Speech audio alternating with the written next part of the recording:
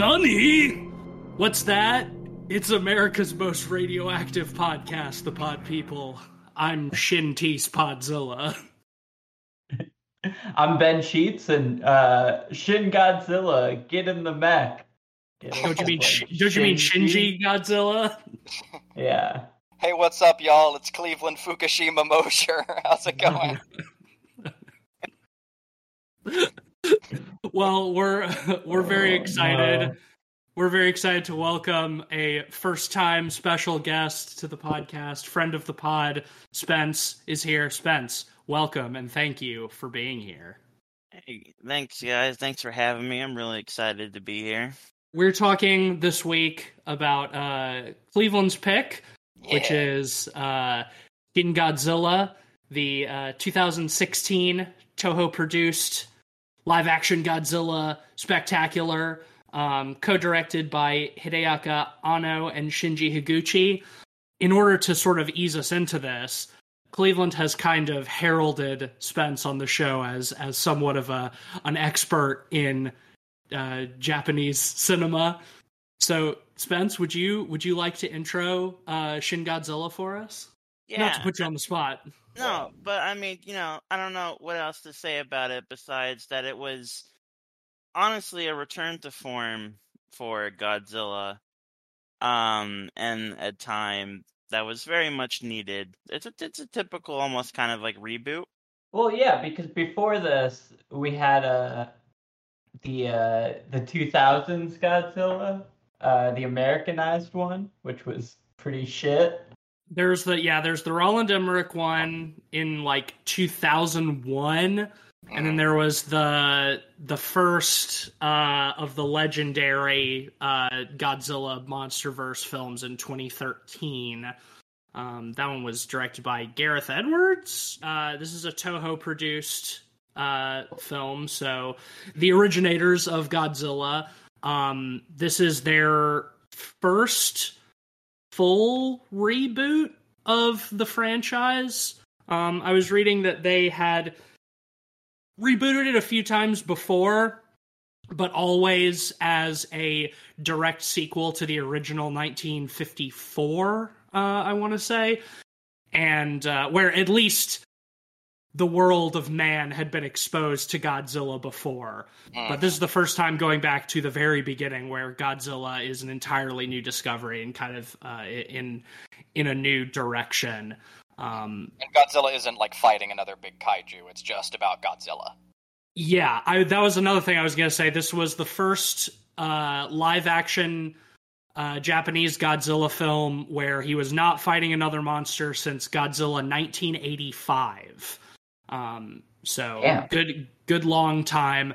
Yeah, this is kind of a traditional return to form for the franchise, with it really being more about the sort of governmental reaction to this big radioactive lizard rising up out of the ocean and stomping around Tokyo. What do we do? How do we stop this? How do we prevent as much loss of life as possible? And how do we do it before America drops another nuke on Japan? Yeah, right. Spence, when we were watching it yesterday, you'd mentioned that like Toho was sort of like on the they're suffering. Yeah. So to give you a look into Toho, as a company, they do a lot of production and distribution of movies domestically in Japan, as well as a few animes.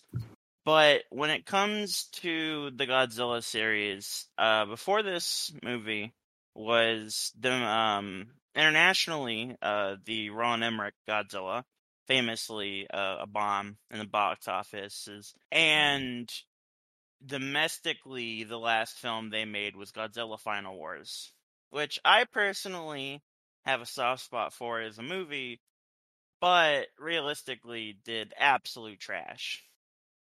Memory serves me right, they didn't even make back 3/4 of their budget after releasing to a global market.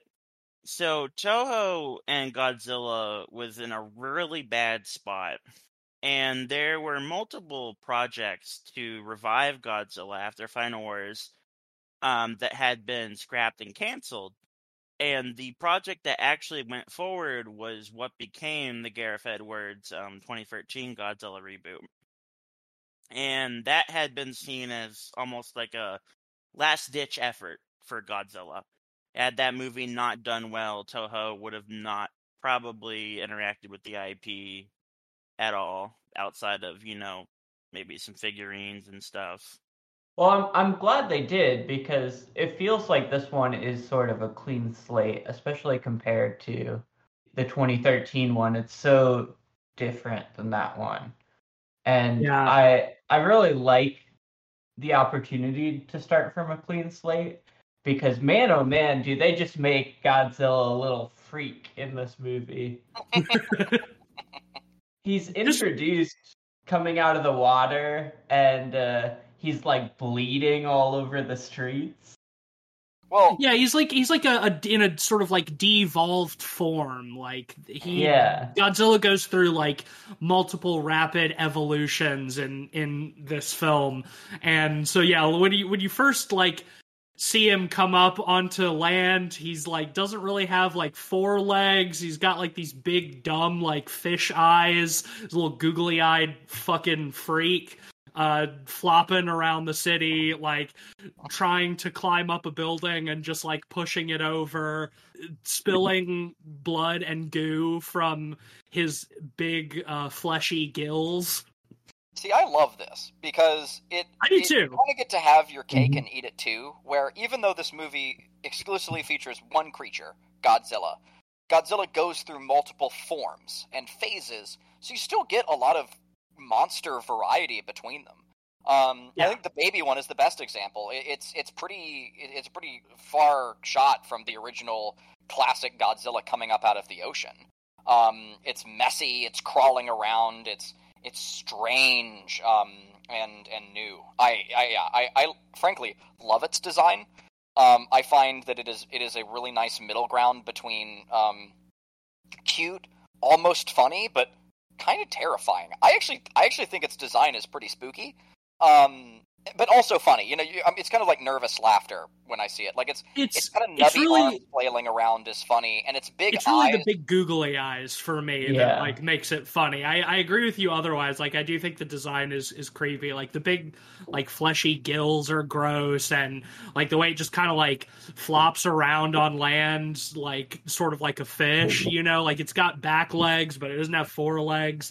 Like it is like kind of creepy and uncanny, but it does have those big googly eyes that I just to me are the most cannot take seriously. I found them to be like really uncanny because they look like big doll fake eyes, but the way that like fish eyes look. Yes, they're fish eyes. Mm-hmm. They're big, glassy, lifeless fish eyes. Lifeless, and like unthinking and uncaring.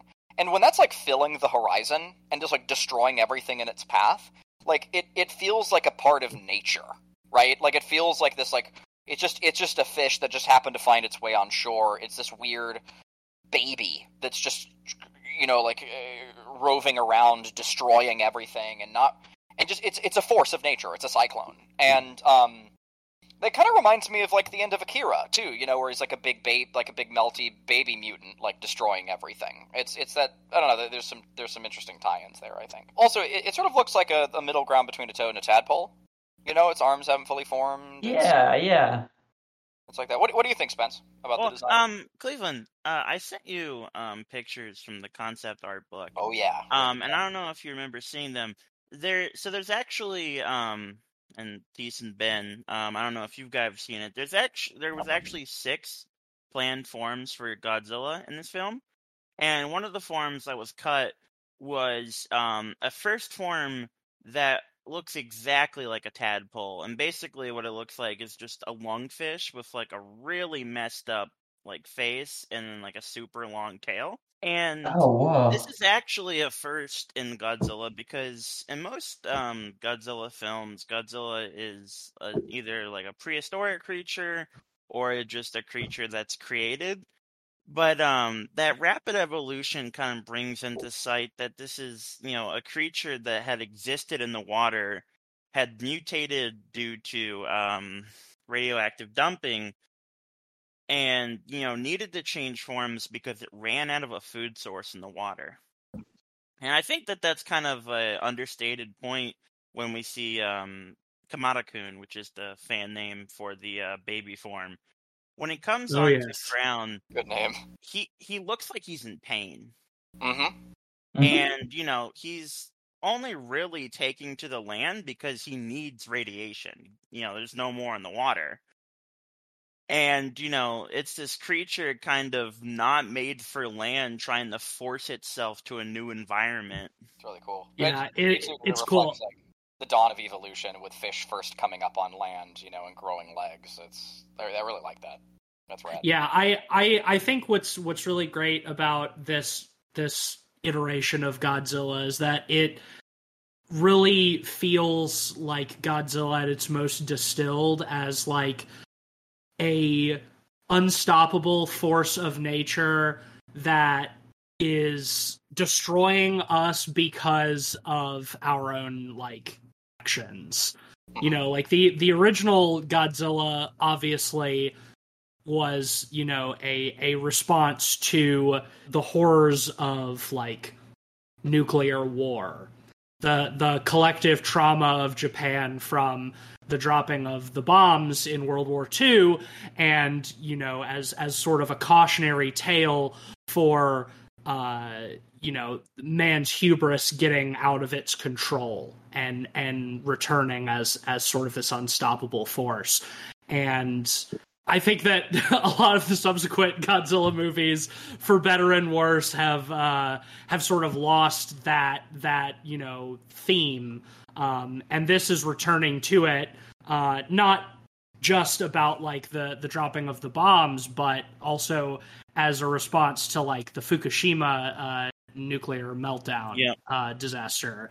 I know both the directors were very open about that being sort of the template for the way the human characters behave in this movie, as sort of like an indictment of how badly Japan's government responded to the Fukushima disaster and some of the decisions they made, and sort of mirroring those types of things in the response to this big radioactive lizard that, as we've mentioned, has evolved from a simpler life form from feeding on radioactive waste that has been dumped into the ocean.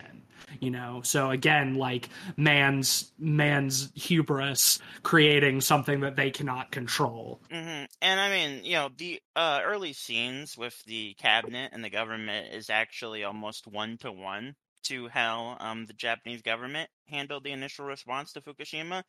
And I think that is the most interesting part that kind of speaks to me. Is this film, to go into a little bit of history on Anno. I don't know if you guys know, he actually is a very huge fan of Tokusatsu.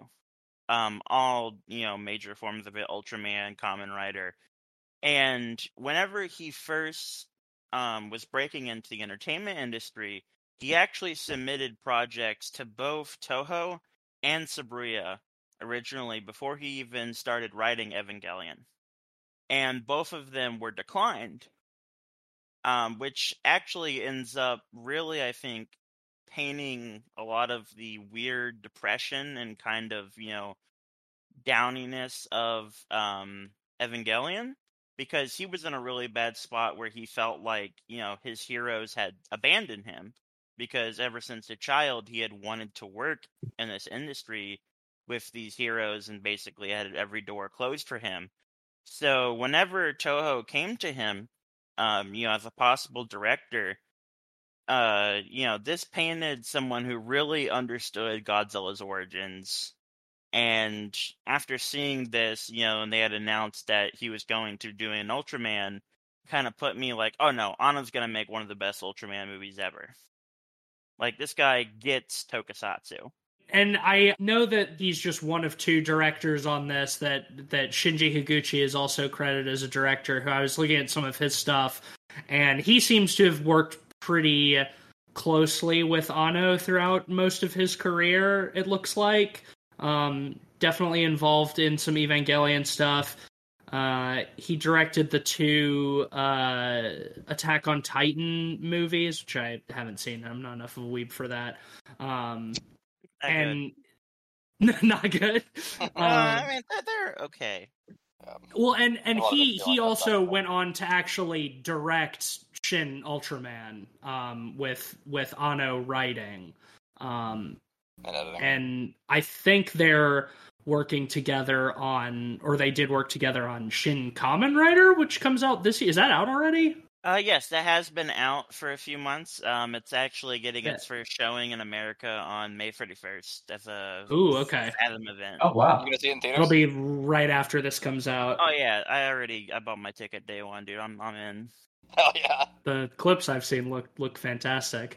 But yeah, anyway, that's all just going to say that, like, Toho obviously put this film in very good hands, and it shows. I like this movie a lot. I don't think it's entirely devoid of problems, but I think that it is a really interesting and exciting movie too, for how much of it is really just like about the government response and not, directly fighting Godzilla.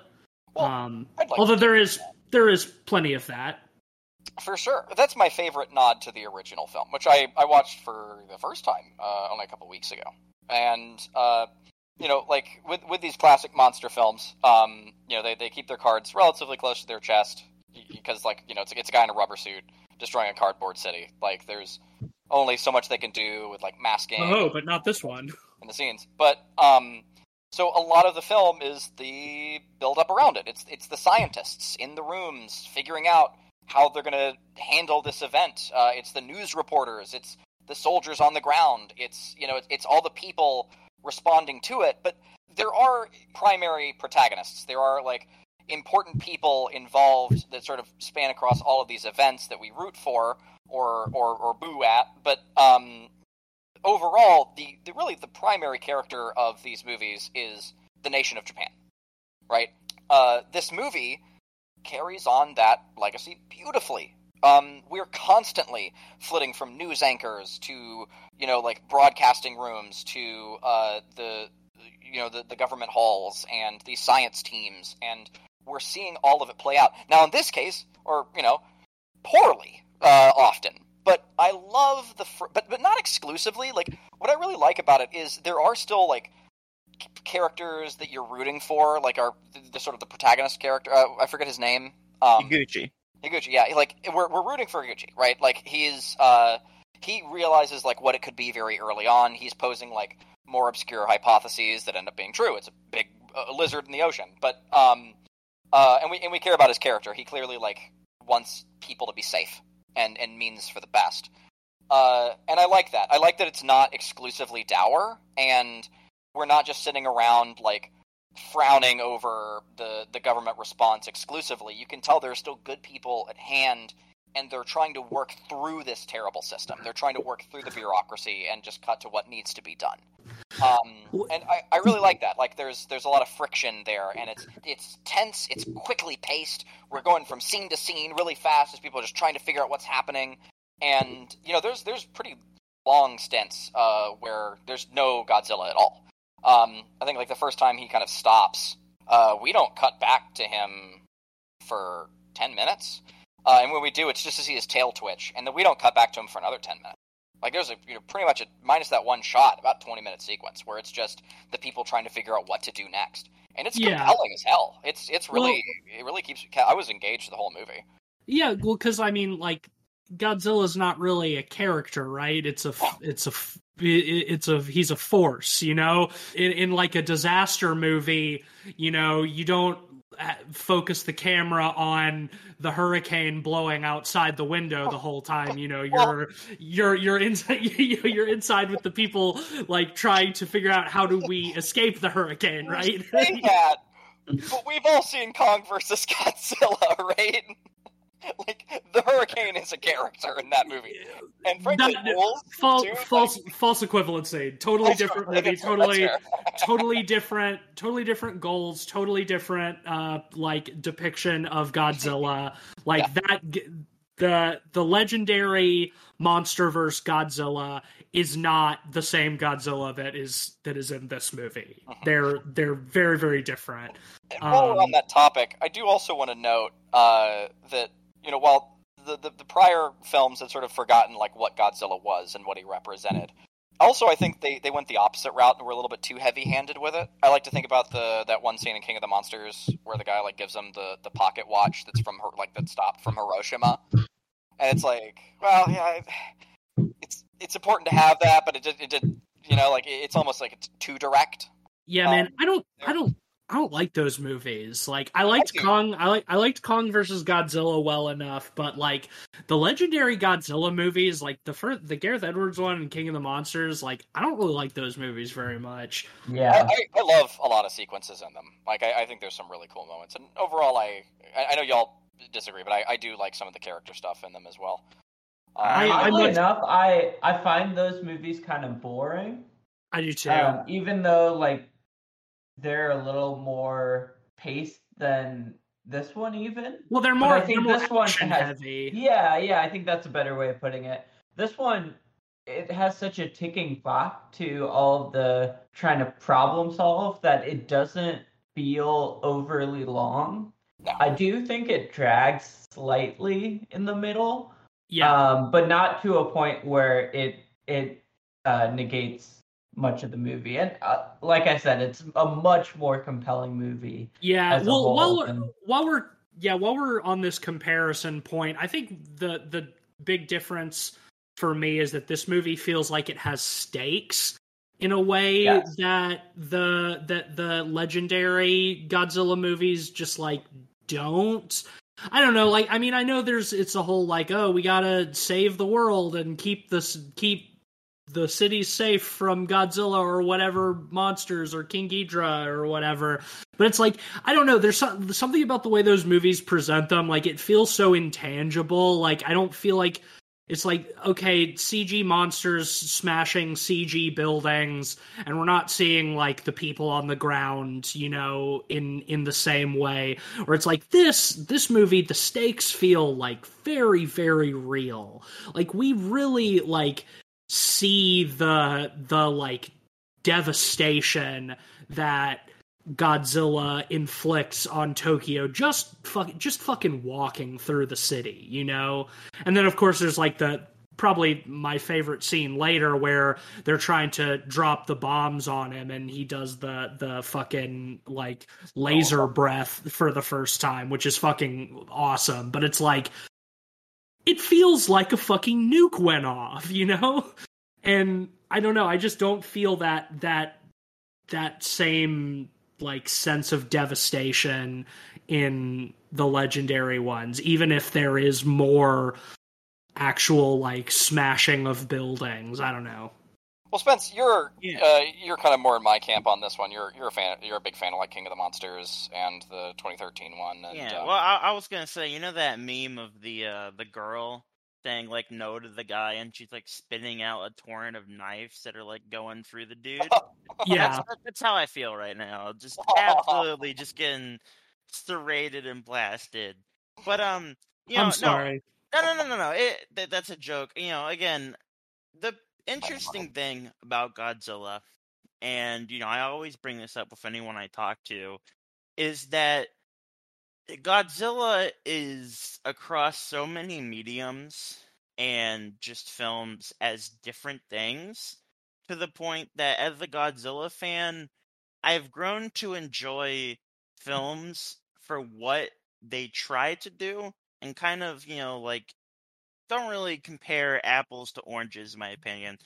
Yeah. So the whole deal with the legendary Godzillas is, they're more, like you said, action focused. They are very much trying to elicit the same ideas as the Heisei Godzillas, where, every film that was coming out was Godzilla X Biollante. Kind of the whole Final Wars situation where, Final Wars has 22 kaiju in it. Jesus. And, we're just being shown like, okay, here's Kumongo over France just destroying stuff. And then, we're going to go to Gigan over Japan. And that's a really different feel compared to Shin Godzilla, which, is this super tight, contained character piece. And then, we can go in the complete opposite direction and talk about the Netflix anime movies. Oh, yeah. Which are these, like, super hard sci-fi weirdo stuffs. That series takes place, like, thousands of years in the future, and man is, like, only just now coming back to Earth because Godzilla won. Yeah, that series is wild if you haven't seen it. Yeah, and like, I think that you're 100% correct, Spence, and that is a totally fair argument. And what I will append onto my spraying of knives about the Legendary movies is that it really, you're right, there are so many different, like, flavors of Godzilla media that it ultimately comes down to what you prefer and what kind of Godzilla you like. And to be totally honest, I have not seen that many Godzilla movies, all things considered. I've seen all the Legendary ones. I've seen Shin Godzilla, obviously. When I was a kid, I saw Godzilla 2000 in theaters. Like, I've seen, like, maybe one or two others in there somewhere. So, like, I say all of that as, like, somebody who does not have the strongest grasp of the Godzilla canon, I guess. I just know what I like and what I don't like, and I really like Shin Godzilla, and that's the kind of that's what I want for this type of movie more so than the Legendary ones. That being said, I do not by any means dislike a kaiju fighting movie. I love Pacific Rim. Especially the first one. The second one's okay, but I will say, I think at its core, Godzilla is a very Japanese story. So I think some of the shortcomings that I see in the Legendary movie, as well as the 2001, come from kind of some of that being lost in translation, almost trying to be Americanized. Yeah, to a degree. My thought is, like, going with that idea of, like, there's so many variants of it, is I love a big lizard, and I'm here to taste all the different big lizard flavors that they're bringing to the table, like, and you're like Jeff Bezos at the table, smiling over the iguana. Yo, I'm rubbing my hands together. I'm excited. You know what? I will say too, like, the monster fight stuff in all the Legendary movies is pretty fun. I think really a bigger issue I have with them is that I don't really like any of the human characters. Like, I remember going to see the Gareth Edwards one in 2013 in theaters, being, like, super hyped because we were still in those days. Like, I think the final season of Breaking Bad had, like, just aired. Bryan Cranston was still hot, and I went to that. It's like, yes, Bryan Cranston in a Godzilla movie. This is great. And I remember sitting there just being shocked at how they made Bryan Cranston just, like, a totally wooden, uninteresting nerd. Well, he dies in the first quarter. And in 14 minutes. Also that. Right, yeah. Like, the first 14 minutes and he's just dead, gone. Yeah, sucks. And it's like, that was bad marketing. I don't care about Aaron Taylor Johnson. Come on, man. Like, what do you want me to do with these characters? I will say, for me, it was made up for the fact by, like, some of the shots. I think that movie has incredible cinematography. Like, when they shoot the over the side of it and them, like, flying down over it. Like, I love those sequences. The coolest thing that movie did was that first trailer that they released of, like, the Marines, like, jumping out of the plane, doing, like, the Halo jump, coming down into the burning city, and just, like, falling into the smoke, and then just falling past this, like, massive form. Like, that was fucking cool, and I don't think the movie lived up to that, and how cool that fucking scene was. Anyway, we should be talking about Shin Godzilla. Oh, We're but talking before about- we do, when it comes to variants, there's one other one I just wanted to touch on real quick that we forgot about, and that was the Fox animated cartoon. Yes, series dude! based I on was the Roland Emmerich one. That was the first one I grew up with. Me too! I was gonna ask if anybody else watched that. Yeah, dude. I watched the shit out of that when I was a kid. It's probably not aged well, but I do like the Roland not. Emmerich cartoon design Godzilla, where he's like really sharp, with a big he has like that Bruce Wayne jaw that's like really massive. I like that design of Godzilla too. That's that Godzilla is canonically female as well. Wow. Lady Godzilla. They trans Godzilla all the way back in 2001. Wow, woke Hollywood. The What do you woke do next? the woke mind virus has been time traveling. Yeah, more like Wokeland Emmerich. Get the fuck out of here. Yeah, exactly. Okay, now we can get back to talking about Shin Godzilla. Well, Sorry, to interrupt, there's actually a really funny thing going on where the Godzilla store every few years does a popularity contest to decide a new figure, and currently they're in their final stages, and the 98 Zilla is in the top 4 for a figure this year. Oh shit! Yeah, it's a really weird thing where, like, even though, everyone kind of hates the movie, that design, everyone kind of agrees. I a almost decent feel like design. that movie's kind of getting a reappraisal in the last few years. I don't think No. it deserves it, but I haven't seen it in a very long time. It'd be kind of fun to movie watch. fucking sucks. I think it's just the design, Ben. I'm gonna think everybody in their right mind will tell you that that's a I lot hope of pitch. so. The movie is honestly. trash. Yeah.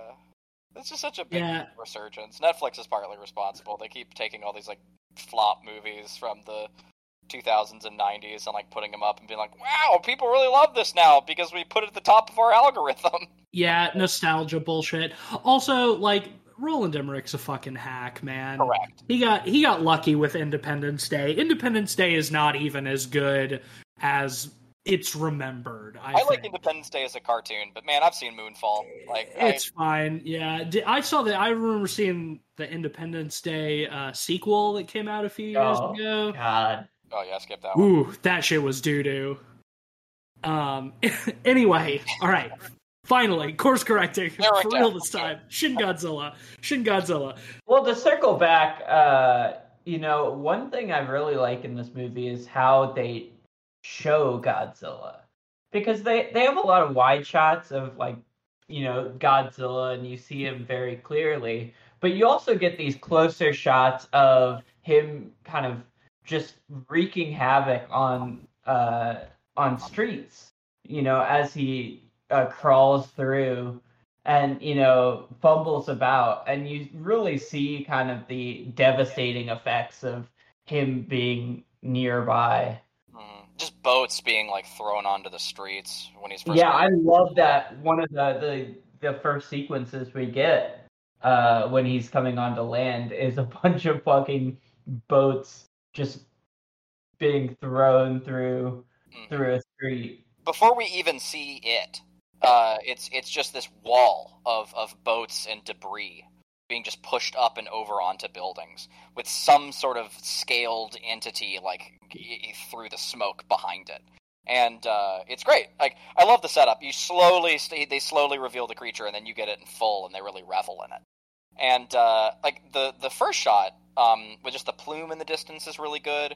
And one of my favorite moments is early on when we get that shot of the tunnel, and the blood just comes in and just destroys a car through the ceiling. Yeah, that whole part, that setup reminds me a lot of Cloverfield. Yes. Yeah.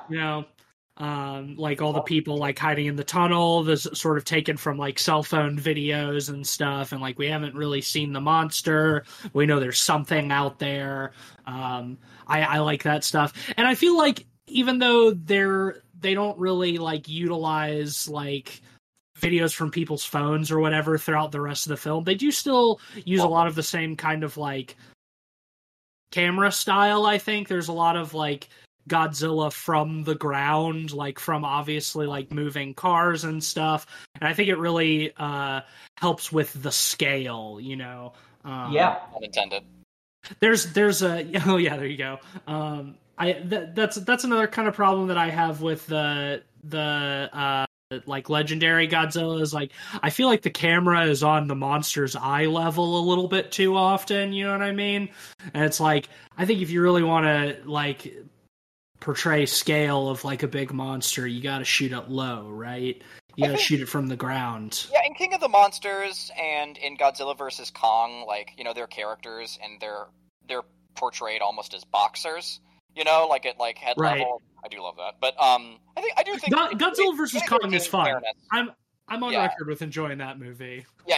Like 2013 I think does like do a lot of like pretty low level shots and has a lot of boots on the ground stuff where you're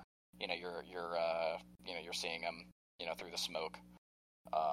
But yeah, no. Overall, though, I love how they do it in this film. And I do think it's a key indication of, you know, Anno trying to emulate that style because, you know, a lot of the shots of Godzilla in this film feel almost one-to-one with how they shot the original suit in 54. And, you know, in 54, it was done that way because, you know, they had the limitations. They didn't want you to see, you know, the obvious suit. Where here, you know, even though the majority of the shots are also CG, you know, they're still trying to emulate that feeling of tokusatsu shooting, which I think is very key for a lot of tokusatsu films. And it's kind of like a make and break for them. Yeah, there are a few. I did catch a few like miniatures in this movie, which was fun. They're used very sparingly. But you mentioned the CG, Spence, and that is something that I wanted to talk about. How do y'all feel about like the CG and like the digital effects in this movie? Because I'm kind of two minds about it. I feel like sometimes it looks really great, and then other times it feels kind of cheap. I don't know. How do y'all feel about it? I think to me the moment that stands out as the most CG is when the helicopters first come in. For the most part, the masking and the mats and the damage and Godzilla itself as a baby and all the rest, like it looks so good. You really can't. For me, it was kind of difficult to tell, like if it was puppetry or if it was like a guy in a suit or if it was CG. Like when he's it's all CG. But, you know, he's a big lizard, and he's very alien-looking, so it translates very well, I thought. But when the other objects, like the helicopters, come in after him, in the first sequence where they're like, oh, do we shoot? There's still civilians in the area, and they end up calling it off. They're pretty noticeably CG, like flying through the air, but I didn't really mind it because it's so well edited and shot. That, like, the intensity is so strong, and I was already so excited for helicopters to come in and fight Godzilla that I didn't mind at all. Like, I was on board. I was like, oh, yeah, we're gonna get some helicopter fights, you know? Like, it's gonna be great. Yeah, and I think, you know, post-Evangelion, you know, having Anno at the helm really helps with a lot of the CG, both in kind of helping coordinate animation teams as well as kind of having an eye for composition and, you know, what helps with scale. Because there's so many sequences in Evangelion where it's, you know, trying to emphasize the scale and size of things. And I think that works to an advantage here, especially with the CG, because we get so many details that I don't know if we would get otherwise. Like the fleshiness of Godzilla himself in this movie is so tactile. I have to wonder because I don't know if you guys know, but they actually, when they originally were filming the scenes for Godzilla, actually wanted to go full practical. And there's actually behind the scenes footage of them with a multi-person operated puppet of Godzilla. And what happened was when they were attempting to try and film these scenes, it was just deemed too difficult on the operators to get the shots that Higuchi and Anno wanted. So, for the scenes that do have, like, kind of noticeably CG parts, I wonder if those, had to be kind of done last minute-ish. Well, that's almost like the double-edged sword of being an expert in, animation, right? Like, having so much experience with Evangelion, like, you have so much control doing an animated show or movie where you don't get quite as much control when it's humans in a suit, and it makes things a little trickier. An Yeah. Eva like walking around versus a person walking around like technically is about as the equivalent. Yeah, I really think, Ben, a couple of minutes ago you mentioned the composition, and I think that is like the ultimate saving grace for me, because I don't know if it's just because like being spoiled with the standard of like big budget American like production CG, but it's like there are, I think, a number of times in this movie where like the CG modeling of Godzilla stands out quite a bit and sort of looks like a video game character almost, but the compositions of the shots are so interesting and exciting and dynamic and so different from, to go back to the easy punching bag of like Marvel movies where it's just like actors on a green screen, total CG slop, but all like framed so statically and boring with like uninteresting composition that just makes it look like one big gray slurry of like digital effects. This movie, like, even though the quality of the CG might not be quite up to the level of like the legendary ones, for example, like the shot composition itself and the framing and the editing and everything is so top notch that it sort of almost erases those problems, I think. And two, sometimes, personally, I like to see the strings a little. Like, that's the fun of movie making and getting to enjoy them. When I was a kid, I still remember, like, watching, like, Star Wars movies, for the first time, being like, oh, that's a puppet! And getting excited about it, and like getting excited about like how like it's made by a person, and knowing and getting to like both engage in the fantasy and also in the making. And I especially just and as I get older and I kind of return to that feeling, I appreciate it all the more. Like in some of the projects we're working on now, where they're video games, they're all like CG rendered, but we're taking steps to make them feel like people in rubber suits and puppetry for that same reason. Like, it's people sometimes like seeing the strings, and I think this is a great example of it. Yeah, I like seeing the strings usually when it's practical. I think that's a little more charming than, sort of low quality CG. Not that this movie is really that. It's never that bad. No. But something I read today that I thought was interesting is that like, though Godzilla is entirely CG in this, it is mocapped. Like, they did have a guy like doing the motions, which I actually found really surprising, because I feel like Godzilla's movement in this is like so stiff and rigid, well, especially in like his final form that we see him in the film. A little less so with I forget what's the second one? The second form's called Kamada-kun, yeah. Like, yeah, the like Godzilla's final form or whatever is like very stiff and rigid and sort of plodding. And when watching it, I was almost like, I wonder if they're not having him like move very much because it's like too difficult to animate, and so they just had like this really detailed model that they were just kind of. But no, they had a dude doing mocap, so. See, that's interesting. It read like that for me. When he's in Kamada-kun form and he's roving around the city, he's much more dynamic. He's dynamic. He's bouncing around, and they show that he's using the streets of Tokyo as a slip and slide. It's a slip and slide, yeah. Very slippery too, with all of the blood that's pouring out of his gills. Yeah. But when it does become upright and it returns later on, it's got this black hardened shell around it. Like, it's not really scales so much as it's these like big rocky black granite gravelly cracked carapace, and it looks hardened and powerful and weighty and stiff and also pained. Like, clearly, like, from every form of Godzilla in this film looks painful. Like, it is having a bad time. Its growth, its evolution, and its interactions with the city are hurting it.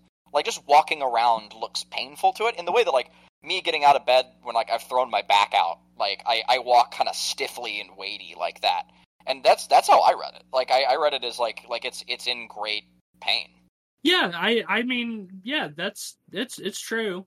I was more just saying that as I'm surprised that they had a dude mocap, No, like a for dude sure. mocapping it, Because it doesn't, yeah. because of the stiffness. Like it feels like they didn't have the time or the budget or the ability to like edit it to be, you know, more mobile. So to like learn that there was like a dude who's just like stiffly walking around, I just thought that was interesting. Like I agree. I mean, you know, if this movie does try to take a relatively more scientific approach, you know, that's a big part of the problem solving. Like, how do we stop Godzilla? Well, we have to understand it. It's like the most advanced life form on the planet with just like an insane amount of genetic material, blah blah blah, all this shit. So, you know, if you're thinking about it scientifically, like the film wants you to, it's like, yeah, something of that size and mass, like realistically, physically would not really be able to move.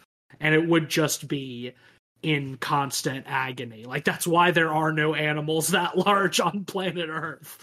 Because it's, like, it is not, like, physically possible, you know? Yeah. And the reason why things were so big, like, in the time of the dinosaurs is because there was, like, way more oxygen in the air. So it could like support it. But I agree with you, Cleveland. Like I like the sort of interpretation of like, yeah, it's an organism that is larger than should be physically possible, so it's not like spry and nimble and like leaping around. So it's fine. Anyway, Spence, go ahead. Sorry. I don't know. I was gonna just say, I always equated that to be more of the horror aspect of this film. Where, you know, when we finally get the third and fourth forms, the fourth form specifically, when he's come back out of the water, it feels very alien. And, you know, a lot of things that poise that uncanny valley of, like, you know, it should feel like it's moving around dynamically, but it's got this static position where its arms are curled up. And in the scenes where we do see him, like, you know, react to when the Mob 2s are dropped onto him, the only thing that moves is his eye. You know, his eye, which was, like, ground level, moves to the sky. But, like, his whole face, his jaw never, like, moves in that scene. And, you know, it just feels, like, robotic. Yeah, it's uncanny. That's the right word for it. Yeah, I love when they drop the bunker busters on him.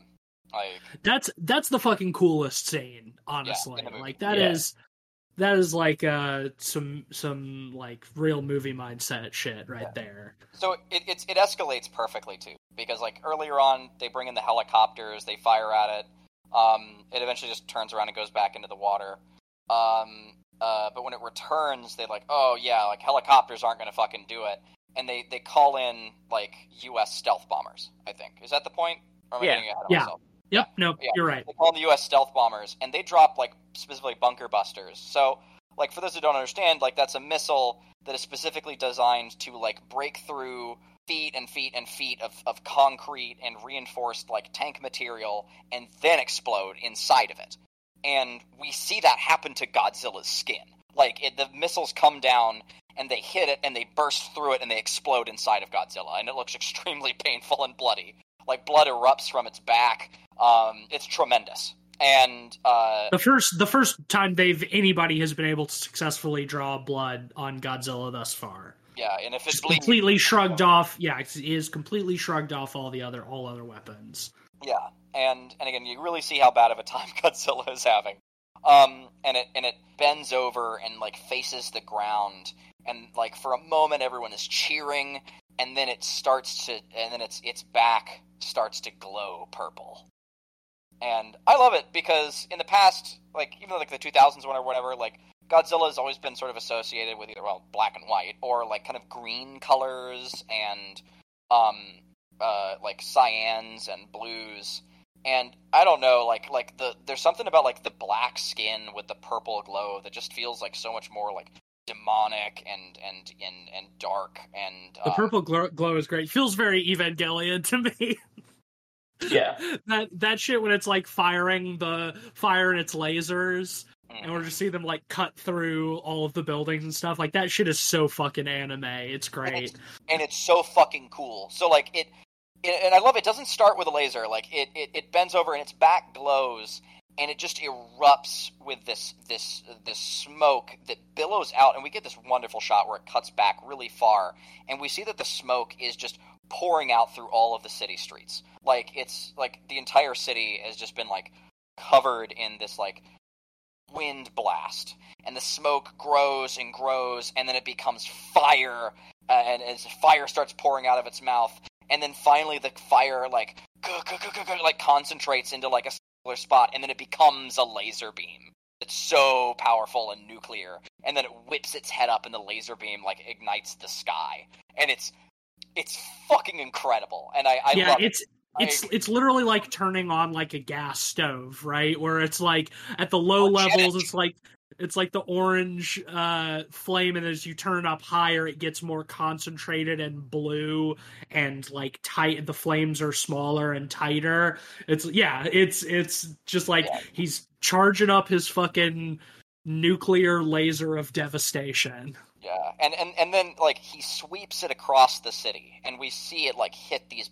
And technically, like the CG I did find to be pretty impressive in those shots, where like you see the laser like not just cut through the buildings, but like cut through, and there's like orange fire inside the buildings as they like are burst into flames and explode, and it just rips through the city. And it's just like in one shot, like it cuts through like 6 or so buildings, and they all are very tightly and technically like rendered, and it looks amazing.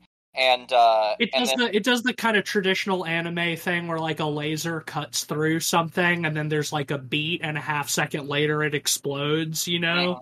Oh yeah, and it's so fun.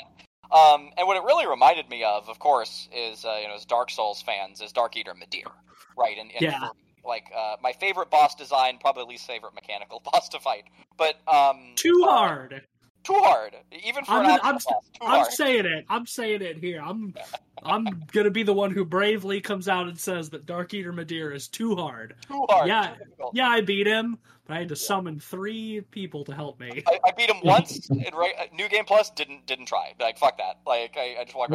But like design wise, he's the coolest, right? Like, but it does that same like purple laser beam that erupts into flames. And it just it looks so fucking. It's just one of my favorite like.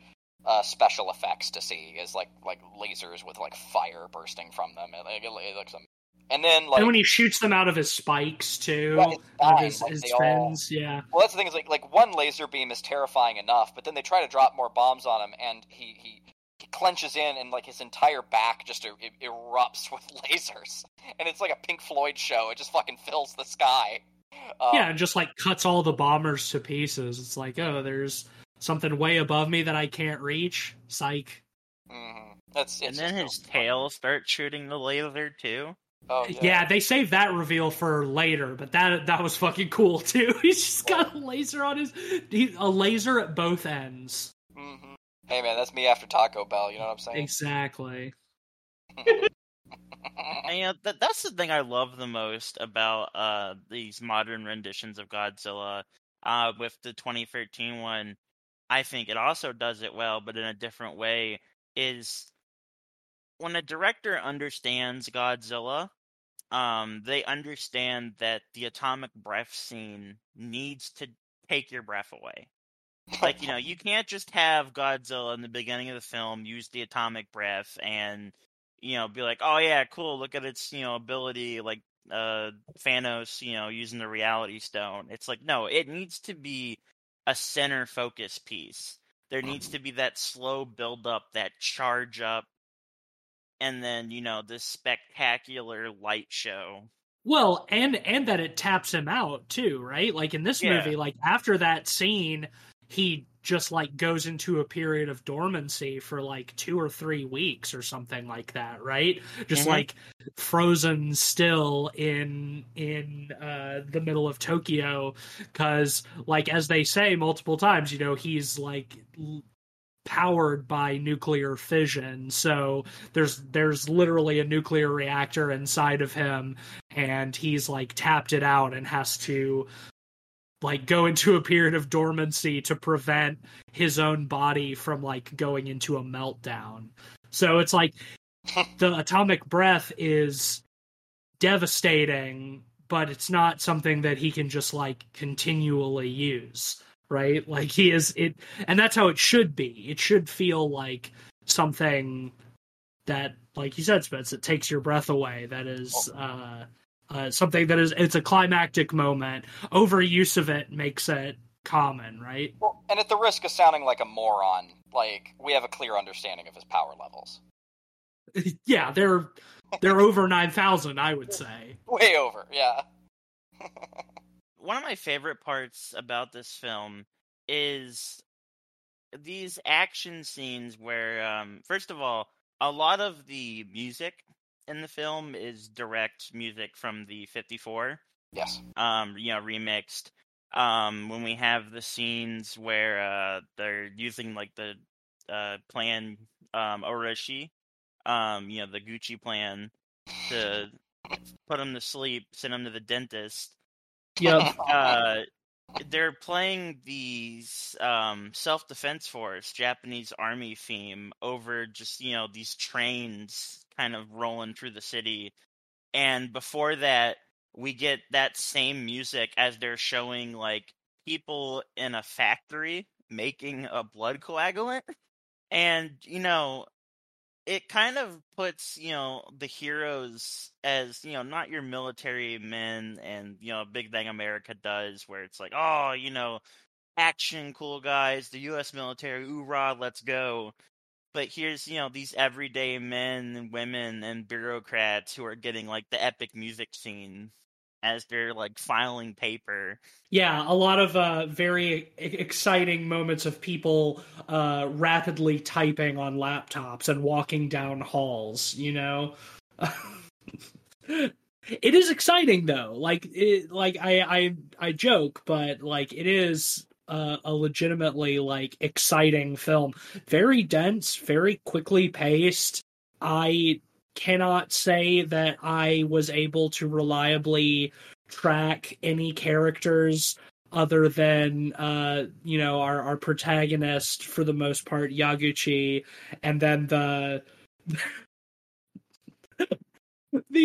Japanese American diplomat girl. Oh yeah, okay. The senator's daughter. Yeah, we gotta talk about what'd you say, Spence? Her like English where it's like, you help me, okay. Okay. Yeah. So she is supposed to be an American. She's the I think is what you said. Yeah. She's a senator's daughter. She's a senator's daughter, but because of her, shared Japanese-American heritage, she's a natural choice for a sort of like diplomatic liaison between the U.S. and Japan. So she's supposed to be an American character. Like you can, obviously, like I'm not a Japanese speaker by any means, but like you can tell when she shows up, like even when she's speaking Japanese, that she's doing like some kind of accent. I guess that's what Japanese spoken in an American accent is supposed to sound like. But then she speaks English, and you realize, oh, this actress is absolutely a native Japanese speaker, but does not speak English at all. And because kind of phonetically. And I, personally, I find it to be very entertaining. And two, it's funny. It's funny for sure. Past it, like, narratively, because that actress, well, like, her English is not, like, her English, like, pronunciation to, like, sound like a native, like someone actually, like, who grew up in America, is not on point, I love her charisma. She's so sharp and full of energy and fun, and I always get excited. Yeah, when she's on screen. Like I said, she's one of two characters I could keep track of in a movie that is chock full of so many characters. They have to introduce you to them with an on-screen name and title, and I still don't remember most of them. But yeah, she's good. She's a lot of fun. It is really funny as Americans to have them present this character as, oh yeah, she's a born and bred American, and hear her speak English, and just she clearly is not. Yeah, well, that's the thing. Like, the writing and characterization for her is great, but it's just the delivery of the English lines. Yeah, come There's across. even like one bit where they're like they've built their science room up for the first time, and she comes in, and like it's just, we didn't even see her face say it, but just off screen she goes, "Yes," like that. It's really funny. Yeah, and you know what? I can't even be too hard on this actress, because apparently when she accepted the role, she did not even realize like how much the character was supposed to speak English until she like got the script and started rehearsing, and she did not speak English at all. So they had to hire her. I think I read that they hired some YouTuber to come in and be like her dialect coach. That explains so much. And I feel like for somebody who obviously like had never spoken, like did not speak English and did not know English, to like come in and have to like phonetically try to pronounce English without really knowing what you're saying, I think she did a commendable job. Yep. I won't say passable, because it's not, but entertaining regardless. Sure. Yeah.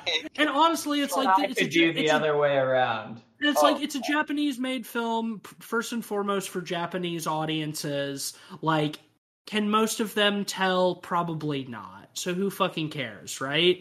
Like, I would not be able to discern if a character in a movie speaking Russian was doing a passable job of speaking Russian, right?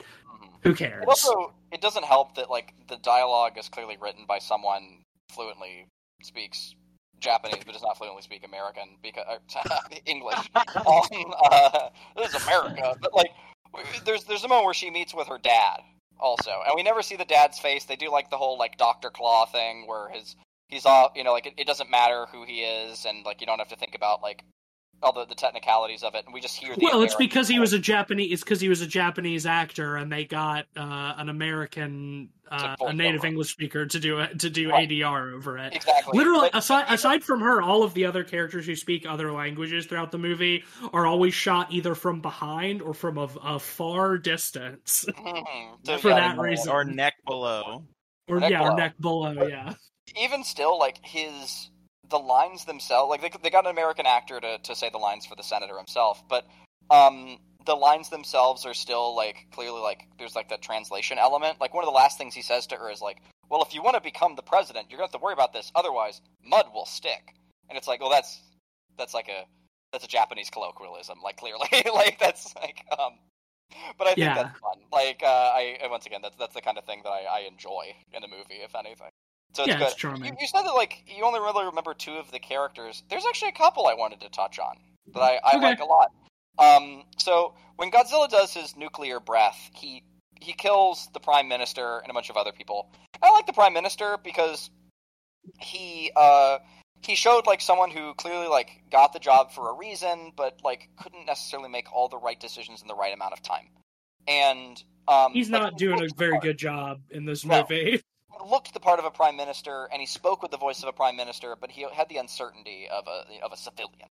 And like you can see the surprise on his face when they say, "Yo, these attack copters are coming in. They want to shoot at Godzilla, but they're civilians. What do we do?" And he goes, "Oh no!"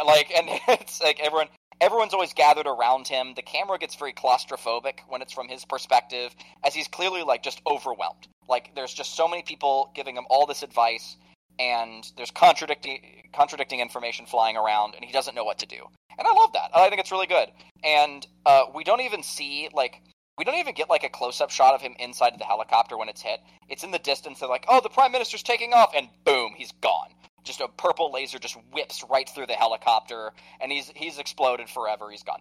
And I like that. I like that it feels sort of impersonal because it happens impersonally. Again, Godzilla is a force of nature. And I think like other directors probably would have had like a shot of him inside of the copter as he's like, you know, like Last Crusade, like just melted alive or something silly. And I like that we don't get that. It's a mid shot of the helicopter. It's gone. He's gone. We're moving on. But the man who takes up his role is like the lead of the Agricultural Commission or something. Like, just happened to be like at the point of like highest seniority. And they talk about him off screen a little bit, and we cut to him, and I love how they set him up. They're like, all right, sir, you know, here's your soba, and they bring in like his bowl of like ramen or whatever, and he looks at it and goes, oh, the noodles are soggy. Like, it just shows like, oh no, we've got like an incompetent old geezer at the reins now. Like, we've almost gotten from bad, like a guy who like can kind of do it, but he's unsure, to like just a complete nincompoop. Like, this guy's not going to get anything done, and it's great because it leaves a vacuum for our protagonist to take the reins politically. I love all that stuff. For me, We never get to see him, but I really love the characterization they do for Goromaki, the original scientist who was studying Godzilla. Yes. oh yeah. Great point. This idea, you know, that they bring up, his wife had suffered from, you know, radiation poison, and she had passed away because of it. And he resented really anyone who worked in radiation. That's why he had left, like, the DOE. And, you know, when he left that final message to the heroes, you know, it's do with this as you will. You know, as much as he hates the idea of radiation, you know, and to get into the plot, one of the things he finds out is that Godzilla is creating new isotopes, and one of the things they bring up is that this isotope has a half-life of 30 days, which in the realm of, you know, radioactive material is absolutely nuts. Yeah, brief. Yeah, if we could have something that had a half-life of 30 days, like there'd be no nuclear waste issue at all. And, you know, this could completely revolutionize the world, but I feel like, you know, part of his hatred for it kind of, you know, stops him from kind of publishing this, and he just wants to see, you know, well, what will humanity do with this information? Yeah, he's a really interesting character. Well, non-character, I guess. He leaves a lot of interesting clues, but he's like totally absent from the film at all. I like that. I like the mystery of it. Yeah, no, I think it's cool. He's the one who like predicted Godzilla years ahead of time. Was he? Yeah, he'd been living like the U.S., right? And that was part of the reason that like the U.S. was so determined to like help Japan get this shit under control fast, to like mitigate them of responsibility, because like he had been living there when he was doing all this research. And also, Godzilla fed on nuclear waste from the U.S. originally, right? Like, isn't that where like it was like a nuclear dumping site? No, it was one of Japan's sites. It was one of Japan's? Oh, okay. I'm pretty sure, yeah. I really love the really elaborate diagram that's left that they couldn't make heads or tails of until they fold it. Well, they realized that he left a paper crane. He left a paper crane on the table, and they realized it was a clue, and that you have to fold the diagram like origami. So you go these scientists with these like big elaborate charts, like folding them in like all these elaborate ways, and it's really fun. It's, Godzilla's genome is so complex that it can only be understood if you fold the paper into like a certain type of shape or something, and that allows them to crack the case to be able to like create the blood coagulant or whatever that they use to freeze him. Yeah, you can't think about it in just an X and Y dimension. You have to incorporate Z. It's so sick. Like, I love it. No, well, it's cool. I mean, I feel like it definitely helps contribute to the idea that like Godzilla is something that is like alien, you know, like it's the most advanced evolutionary like life form on the planet, right? Well, speaking of that, and its advancements and how it evolves, Spence, can you drop the coolest shit? Yeah, I put it in the recording channel, but so I don't know if you guys saw this, if any of you are looking up, but so there was actually a whole part of the film that was cut out, and that the teaser at the end of the movie is actually part of. We get this close up of, well, and first of all, I just want to mention there's a shot before, when we have our final dialogue with Yaguchi and the U.S. character, where they're on this building, and in the background is just, Godzilla's corpse after it's been solidified, and it's just this statue, in the middle of Tokyo.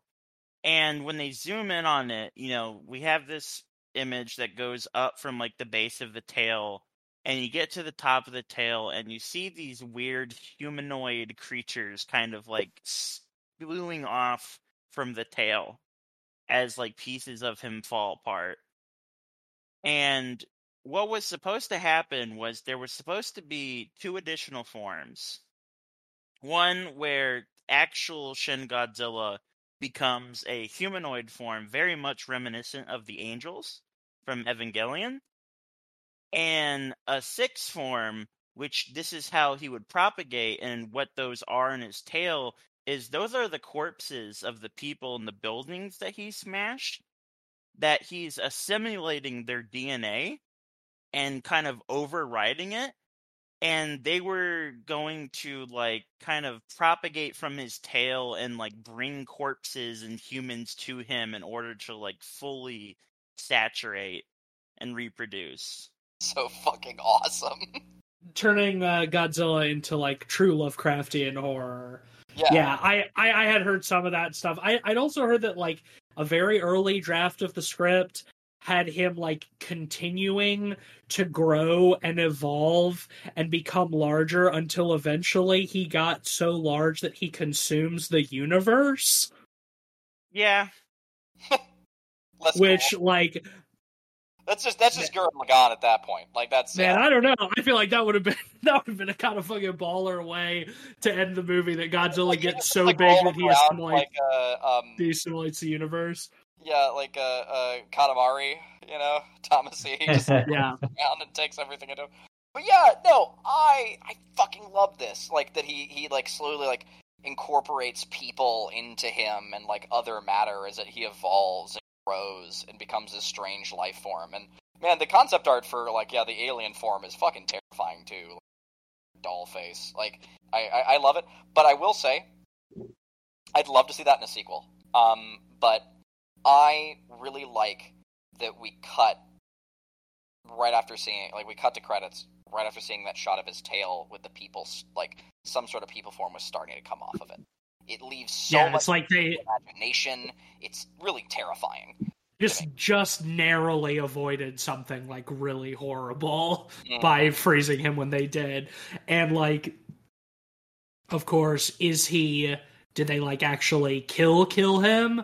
Or is he in a state of dormancy? Like, will he wake up again someday?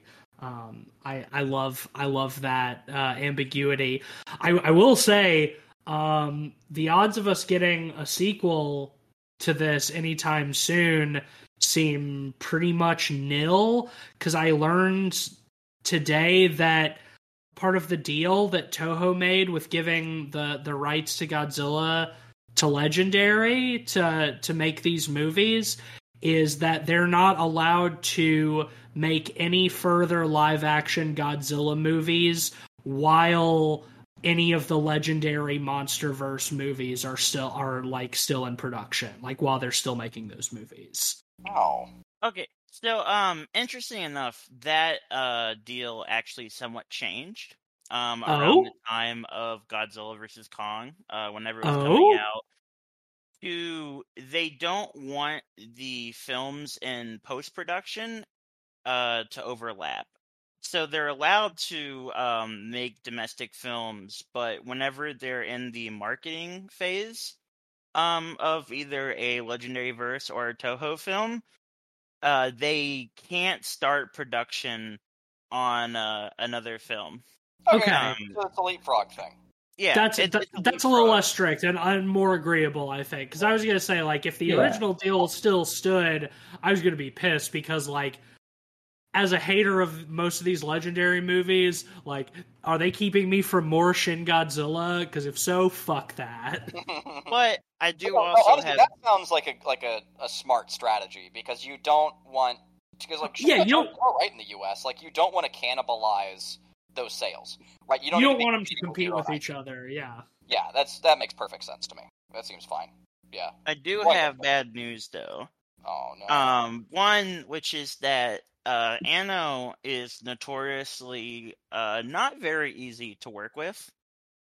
And I won't say there's bad blood, but there was definitely, a lot of kind of, we didn't really enjoy working with him on Toho's side, and Anno didn't really enjoy working with Toho on his side, to the point that coming back for exactly a Shin Godzilla 2 doesn't seem likely. But there was actually an announcement, which is that a new domestic Godzilla film is coming out actually this year, November 3rd. What? Wow. Yep. Is there a trailer And for that? There is just a teaser. But Interesting. we have the director, who is Takahashi Yamazaki. And I don't know if you guys know anything about him. He was the director of Lupin the Third the First, No as shit. well as the Parasite movies and the Dragon Quest Your Story movie. Wow. I've seen none of that, but Yeah, and in terms of Godzilla, I know those words. in terms of Godzilla, there was actually a ride for the Universal theme park in Japan that he did a very short kind of like intro sequence for. Interesting. Is it good? It is very much kind of base Godzilla, which is where a lot of this is kind of seeming to take place. A lot of just what we know about the film is that it's going to start in World War II era Japan, and then kind of go through history, so almost like another reboot, kind of. Interesting. Yeah, that's an interesting approach, going over that much of a time span. Because that's one of the things I really like about this movie, is that it's essentially within the span of like what, a week or two. Yeah, it's like 2 or 3 weeks. Yeah, I think several weeks, because I do think they're at one point they're like Godzilla. He's predicted to come out of his dormancy in about 15 days or something like that. Yeah, that's right. It's not like, so. I think that it does take place over the course of several weeks. I don't know exactly how long it is between when he goes back into the ocean to like cool off and when he comes back, but a relatively short period of time. Like a month and a half. I think it was 2 weeks from when Kamada-kun came on to when he comes back. Yeah, and then there were the additional 2 weeks after the laser scene. So we're looking at like between 1 and 2 months for the course of the story. I mean, hey, Godzilla Through the Ages could be fun. Like I said, just another flavor of Big Lizard. As long as it's well cooked, I'm happy. One more thing before we wrap up, that I want to dip our toes into. We don't have to get too into it because I don't know if any of us are really qualified for it. But I do know that, like, from certain people, like in Japan, this movie has gotten some sort of criticism of being like pretty nationalistic and like right wing. Like I'm certainly not enough of an expert on Japanese politics to say like for sure. I think there are some pretty heavy-handed like nationalistic overtones, especially in the back half, but I'm just curious if like how you guys interpret any of that. I personally took it at face value. I think one of the scenes that stands out in particular is like, quote, like nationalistic, is when the protagonist is giving his speech to all the soldiers, like who are gonna have to go into this irradiated zone and man these trucks to like inject the fluid into pump the fluid. You might die, but you're giving your lives for the glory of Japan, and so Japan on and is so strongest forth. in the field, like Yeah. and all of those lines, like big nationalism, but also like that's what you say to soldiers going into a battle. Like that's what you do. Like and so like I think at face value, like that's how it would go in the moment. And also like for a movie that would be like considered to be like super nationalistic, it's pretty fucking critical of the government. Like and you know, like, nationalistic things can be like down with bureaucracy, you know, in with like Well, it's critical of the government. Like it's critical of the current government, but it certainly offers like our two main protagonists as like, you know, sort of like hope for a better tomorrow, right? And I think that I do think that Yaguchi as a character is pretty nationalistic. And you know, like both he and the American woman, oh, that's right, her name is Kayoko Ann Patterson. She obviously does what she does for political like means as well, right? Like she wants to be president. You know, she wants to be president of the United States. So I don't know. Again, like I don't feel like I'm well versed enough in Japanese politics to say for sure, but I do think that like, you know, they're a big part of the second act. It's like, well, we've got to figure out this contingency to like fill Godzilla with this blood coagulant to freeze him, right? Because the alternative is that America is going to drop a nuke on him. And are we really going to let America drop a nuke on Japan again? Like, are we going to let this happen again? And, you know, I think that is something that I can certainly sympathize with. That feeling is like, are we really going to let this foreign power nuke us over and over, right? Like, even if like it's with us asking them to, which is like the most humiliating and like terrifying aspect of it. Right. Is it's like, you know, we need the US's help in this, but asking the US to help us means asking again. And like that's pretty wretched. Like so from like an I can get down with it from like an anti-US, anti-imperialist kind of perspective. Beyond that, I don't feel like educated enough to say much more about the film's politics, but it is very much like for the glory of the great nation of Japan, you know. So it's interesting. You know, I mentioned to one of my good friends, his name is Far.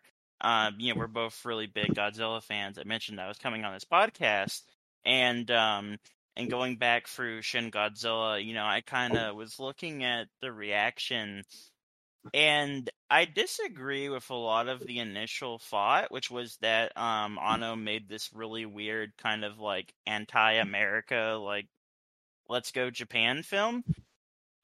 Because although there is a lot in the film that speaks out against, you know, the kind of vassal stating of Japan and, you know, America pushing its way into its politics, there actually is a very interesting scene where when they start talking about the UN Council, that once Kayoko mentions that, you know, there's this Yaguchi plan, the US and France actually want to call off the nuclear strike until after this, and it's actually China and Russia that are like, hey, if you don't do it, we're gonna do it, which kind of forces the US's hands, because they're kind of seen, like, you know, globally as like the handler of Japan, that like they would have to nuke them.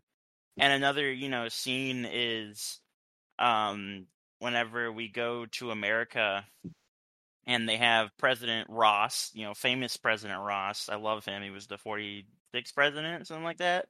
You know, one of the senators mentions, you know, that like 2 weeks seems a lot for us in the global world, but to, you know, ask Japan to evacuate all their citizens in 2 weeks is like barely enough time.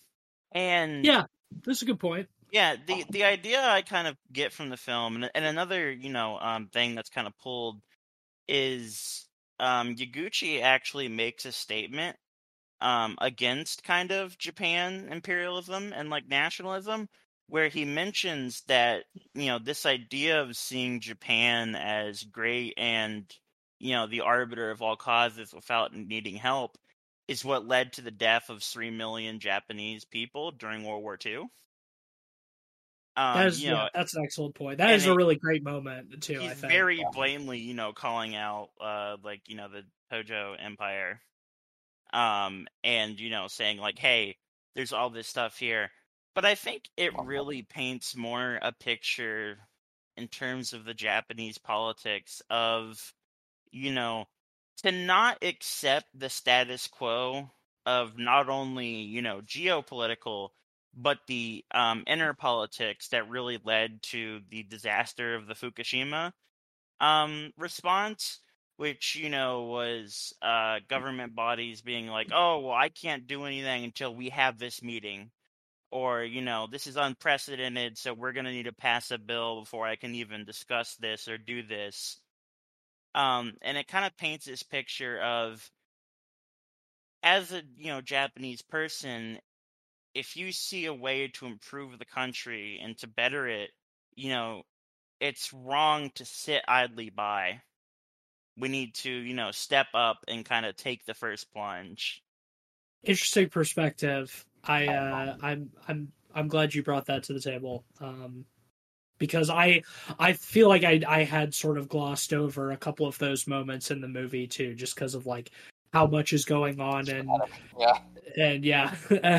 like how many characters there are and like just how often it's like jumping to new things. So I definitely appreciate that. There's a lot, and just another scene is that small scene we have where they go to Japan to ask them to use their supercomputers. As Cleveland said it when we were watching it, the Fortnite hosting servers. Epic Fortnite servers. When they go to Germany? Yeah, and, the person who brings it up, and he's like, we're not going to open our systems. These are all proprietary secrets. And, the lady is like, where's your empathy for your fellow man? Yeah. Yeah, it's like she tells him like we'd be glad to do it. It's like, of course we're gonna help you with your big radioactive lizard problem. Why wouldn't we? Right. I want to just briefly, before we wrap up, I do want to briefly touch on taking Godzilla to the dentist. Oh, if we could. So the final sequence, we've talked about what they do. We haven't talked about how. They launch like an all-out attack on Godzilla. First off, by destroying buildings around him, so they collectively domino like onto him. I love that. That's really fun with the strategy of like them hitting the building with a missile at one angle, and then like several other smaller missiles, so it falls like perfectly onto Godzilla from all angles. And they pack the trains full of explosives and launch them off the tracks at him. Yeah, which I think is one of the silliest moments in the movie, like when they hit him with like the all-force, like non-piloted trains, and he gets hit by like, I don't know, 10 trains at once, and they all like spaghetti up around him and explode, and it's awesome. It's great, it's rad, it's silly, and I like it. But anyway, like so, they knock Godzilla over, and then they bring in the crane trucks, and it's a whole platoon of trucks that then like proceed to extend out all the arms and just pour we never see the fluid, like the cranes just go deep into his mouth and they're just like pumping that in there, and they just like pump all like the glue, the Elmer's glue into his mouth to turn him into a statue, and he wakes up and they'd have to do it twice. He wakes up, destroys all the cranes, and then they knock him over at the next location. And apparently that was all a direct reference to the Fukushima disaster, because they used those same kind of cement trucks to try to cool off the meltdown as it was happening. So that's something that that Japanese people, that's an image that Japanese people would recognize, as all of these trucks gathered around, like trying to pump like cooling fluid, in this case into the mouth of a big radioactive lizard. Yeah. And it really does look like he's at the dentist when he just has like just like lying down just with his mouth open. They're just like all these little straws, just like dumping shit into his mouth, and it works, and they did it, and they saved the day. Good job. Hooray! We've been going long, so we should wrap up. So, well, Cleve, this was your pick for a movie. Why don't you start with the rating? yes. Yeah. Well, we brought up some light criticisms of this movie, but I think they're all things that brought me joy. Like, even the quote, like, flaws with this film are things that I like. So, my personal rating, I'm giving it a fucking 5. Like, this is, I think, my new favorite Godzilla movie. I watched it with you guys, Tease and Ben, and then the next night I watched it a second time with Spence, and I had just as much fun watching it a second time. There's a lot to take in with this movie, so it's great for multiple rewatches, and also, like, I mean, I could just watch that laser sequence over and fucking over. Easy 5 for me. Ben? Yeah, I really like this movie. It's one of my favorite Godzilla movies. Like I said before, I feel like it drags a little bit in the middle, but it's really compelling overall, and I love the design of Godzilla and the way it's shot. And that whole ending third act sequence is so good, man. I'm going to give it a 4 out of 5. Definitely recommend it. Yeah, I'm gonna ditto Ben. For me, this is kind of, and I've seen a relatively few number of Godzilla films, but for me, I feel like this is the platonic ideal of a Godzilla film. It is a little long. There's a lot of characters. It's very dense. It can be hard to track everything that's going on, but it's got like the coolest depiction of Godzilla I've ever seen. Some really great ideas. Some really like good aspects of horror too, which is what we love on this podcast. So I'm going to give it a strong 4 out of 5 as well. Spence, last but not least, what would you rate Shin Godzilla out of 5? I think I have to echo Cleveland. Just to give guys some preference, is the first time for your viewers have ever been on here. I tend to rate movies pretty high, especially when they involve childhood heroes of mine. And things I love. But honestly, for all the faults that I can find in Godzilla, and Shin Godzilla, sorry, I think it perfectly encapsulates what a Godzilla film is, and this shoots up to the top 5 Godzilla list, in my opinion, of all the films. So I have to give it a 5 out of 5. Hell yeah. Well, between the 4 of us, that will give Shin Godzilla a very strong average of 4.5 out of 5. Check that shit out if you haven't seen it. Next week, Ben, it's your pick next week, right? Yeah, next week it is my pick, and we're gonna dive back into the Argento well. Yes. I want to cover Opera by Dario Argento. My favorite Argento. My favorite Argento as well, and one of my favorite horror movies in general. Sure. I'm super excited to talk about it. For our listeners, it's on Shudder and Tubi, if you are interested. So yeah, I'm super excited. Hell yeah. I'm also very excited. I can further my Giallo education. Great. Yep. We do have some results on Ennisman. Yes, from last week. Let's do this quick. Yes. So Rotten Tomatoes, I predicted 82. TCU predicted 78, and Cleeview predicted 50. Right now, it's sitting at 78. Tease hit it right on the money. Wow. Hell yeah. You, dude. Nice. So for opening weekend, I predicted 2 million. TC predicted 5 mil, and Cleeview predicted 800,000. As we all know, it got a very limited release. Yeah. So opening weekend, it did 79,000. Holy shit. So even Cleveland was way off. Just the least way off. But I got it. Yep. You got it.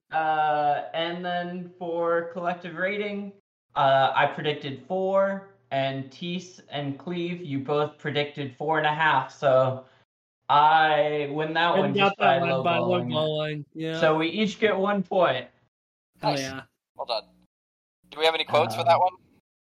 Let's see. I said, what if we make the Wicker Man again? TC said, oh shit, they went and made the Wicker Man again. And Cleve, you said wanky but good. Ding, ding, ding. Yeah, you know. I guess, kinda. No, I think that's it. I think it's a wanky movie. I think my additional comment here kind of encapsulated it pretty well. I said, the film will impress visually, but leave us a bit flat on the story side. Oh no, definitely, yeah. Yeah, there, you nailed it. Yeah, for sure. Well, because we're all recording remotely, we're not gonna do a sponsor this week. We're just brought to you by Crinkus McDinkus. Get your Crinkus McDinkus at the Binkus, and there you go. That's the sponsor. All right, cool. All right, so that'll do it for us this week. If you like the show, don't forget to leave us a 5-star rating on Apple Podcasts. You can also support us at Patreon, patreon.com/podpeoplepod. Shout out to our honorary pod boys, Sam, Zach, and Micah. We thank and appreciate them as always. You can follow us at Twitter at podpeoplepod and at letterboxd.com/podpeoplepod, where you'll find a list of all the films we've talked about on the show with our average ratings and links to those reviews. I'm on Twitter at SomeSpookySnake and streaming at twitch.tv/SomeSpookySnake. Yeah, for my recommendation corner for the week, go check out not Breath of the Wild, but also Breath of the Wild. Yeah. Check out Tears of the Kingdom, the new Legend of Zelda game. Damn, what a pick. Yeah, what a niche recommendation there. I know. You know, I was thinking about giving a more obscure recommendation, but I looked at myself and I realized you've played 45 hours of of Tears of the Kingdom in the past week. You should not recommend anything besides that. Yeah, well, I can second that. I've also been playing a lot of it. Yeah. Shout out to the little indie company Nintendo that could really use the support. Yeah. And my this week, my shout out, of course, usually to Dread XP. Go wishlist MFN. It's on the way. Oh, and Hannah Doom is out. Go be a spooky silly wizard. In our little spooky silly wizard game. I did like all of the character portraits.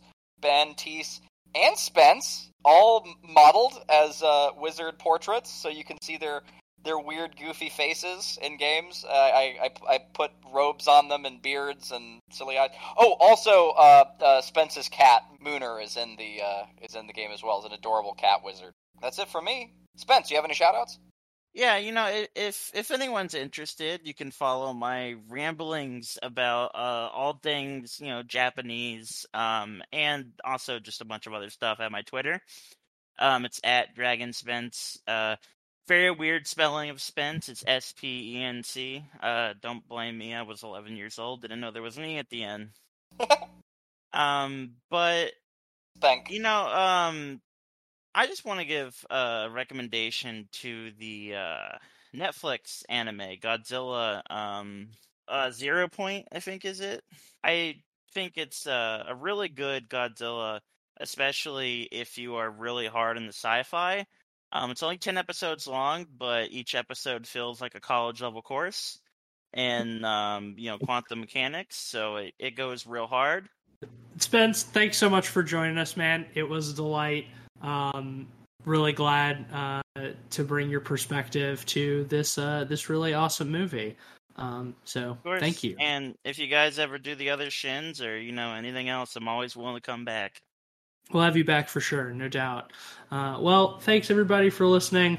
Much like Godzilla, we are going to retreat back into the ocean to cool down and slumber until next we emerge.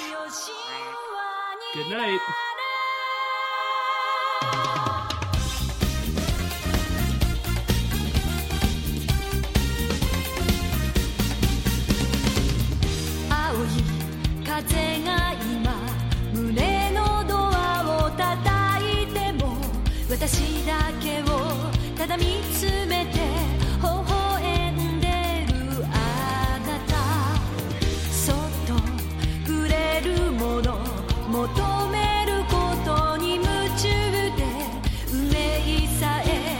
知らない